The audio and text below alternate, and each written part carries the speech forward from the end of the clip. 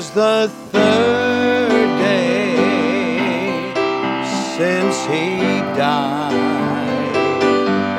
and it was said he would arise then from the grave. This Lamb came forth. Oh, I have reason to rejoice.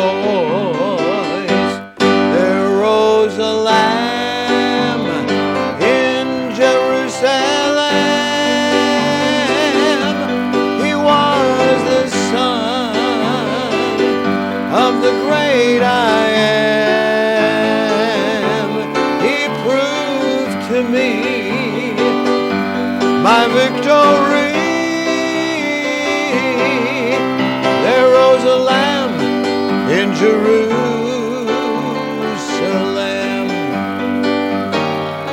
I wasn't there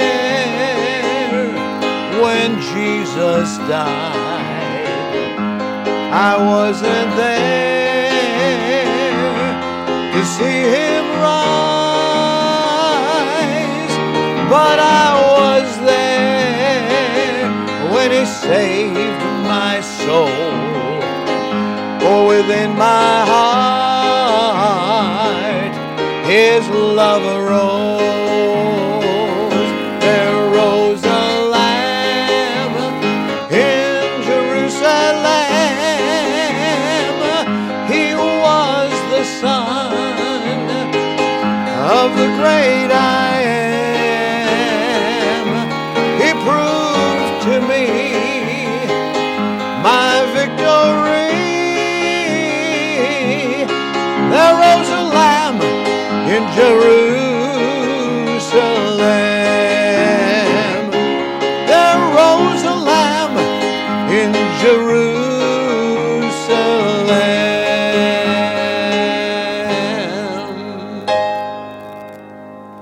There rose a Lamb in Jerusalem. Kyla Rowland wrote that song. She recently went home to be with the Lord, I believe, but she's left us with some great songs. And this one, recorded by so many gospel artists, tells us that the identity of our Savior when He came the first time in the flesh was to die.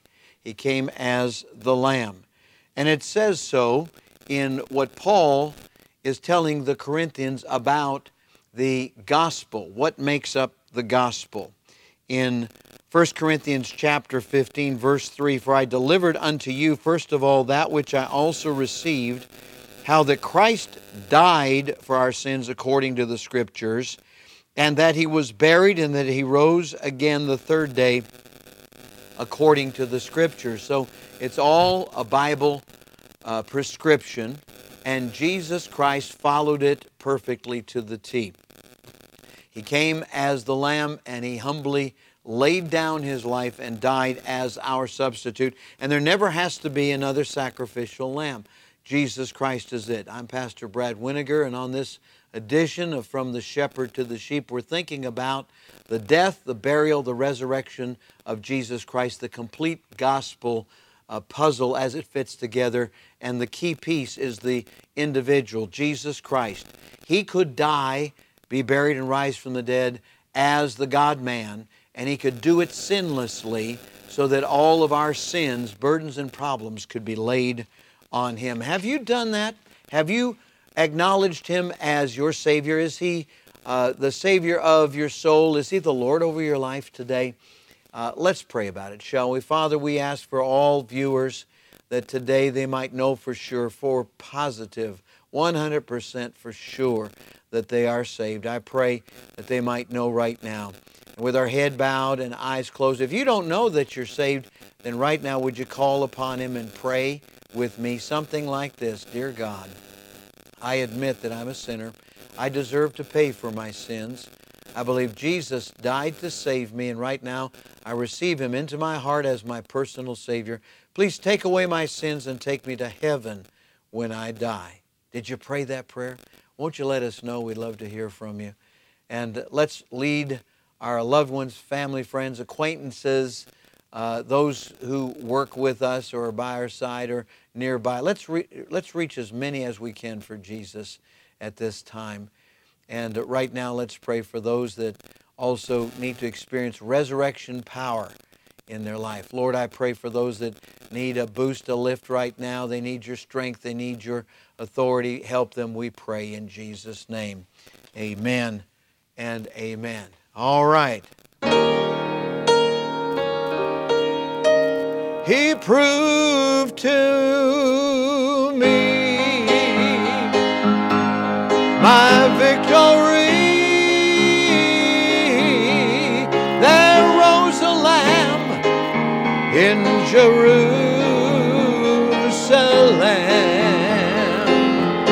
There rose a Lamb in Jerusalem.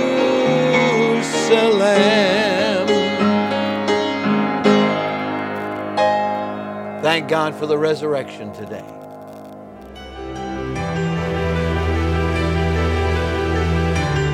You are listening to From the Shepherd to the Sheep Daily Devotionals.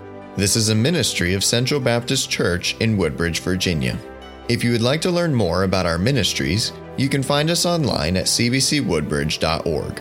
You will also find many other helpful resources there, including preaching, devotionals, and songs. We thank you for listening to this devotional From the Shepherd to the Sheep.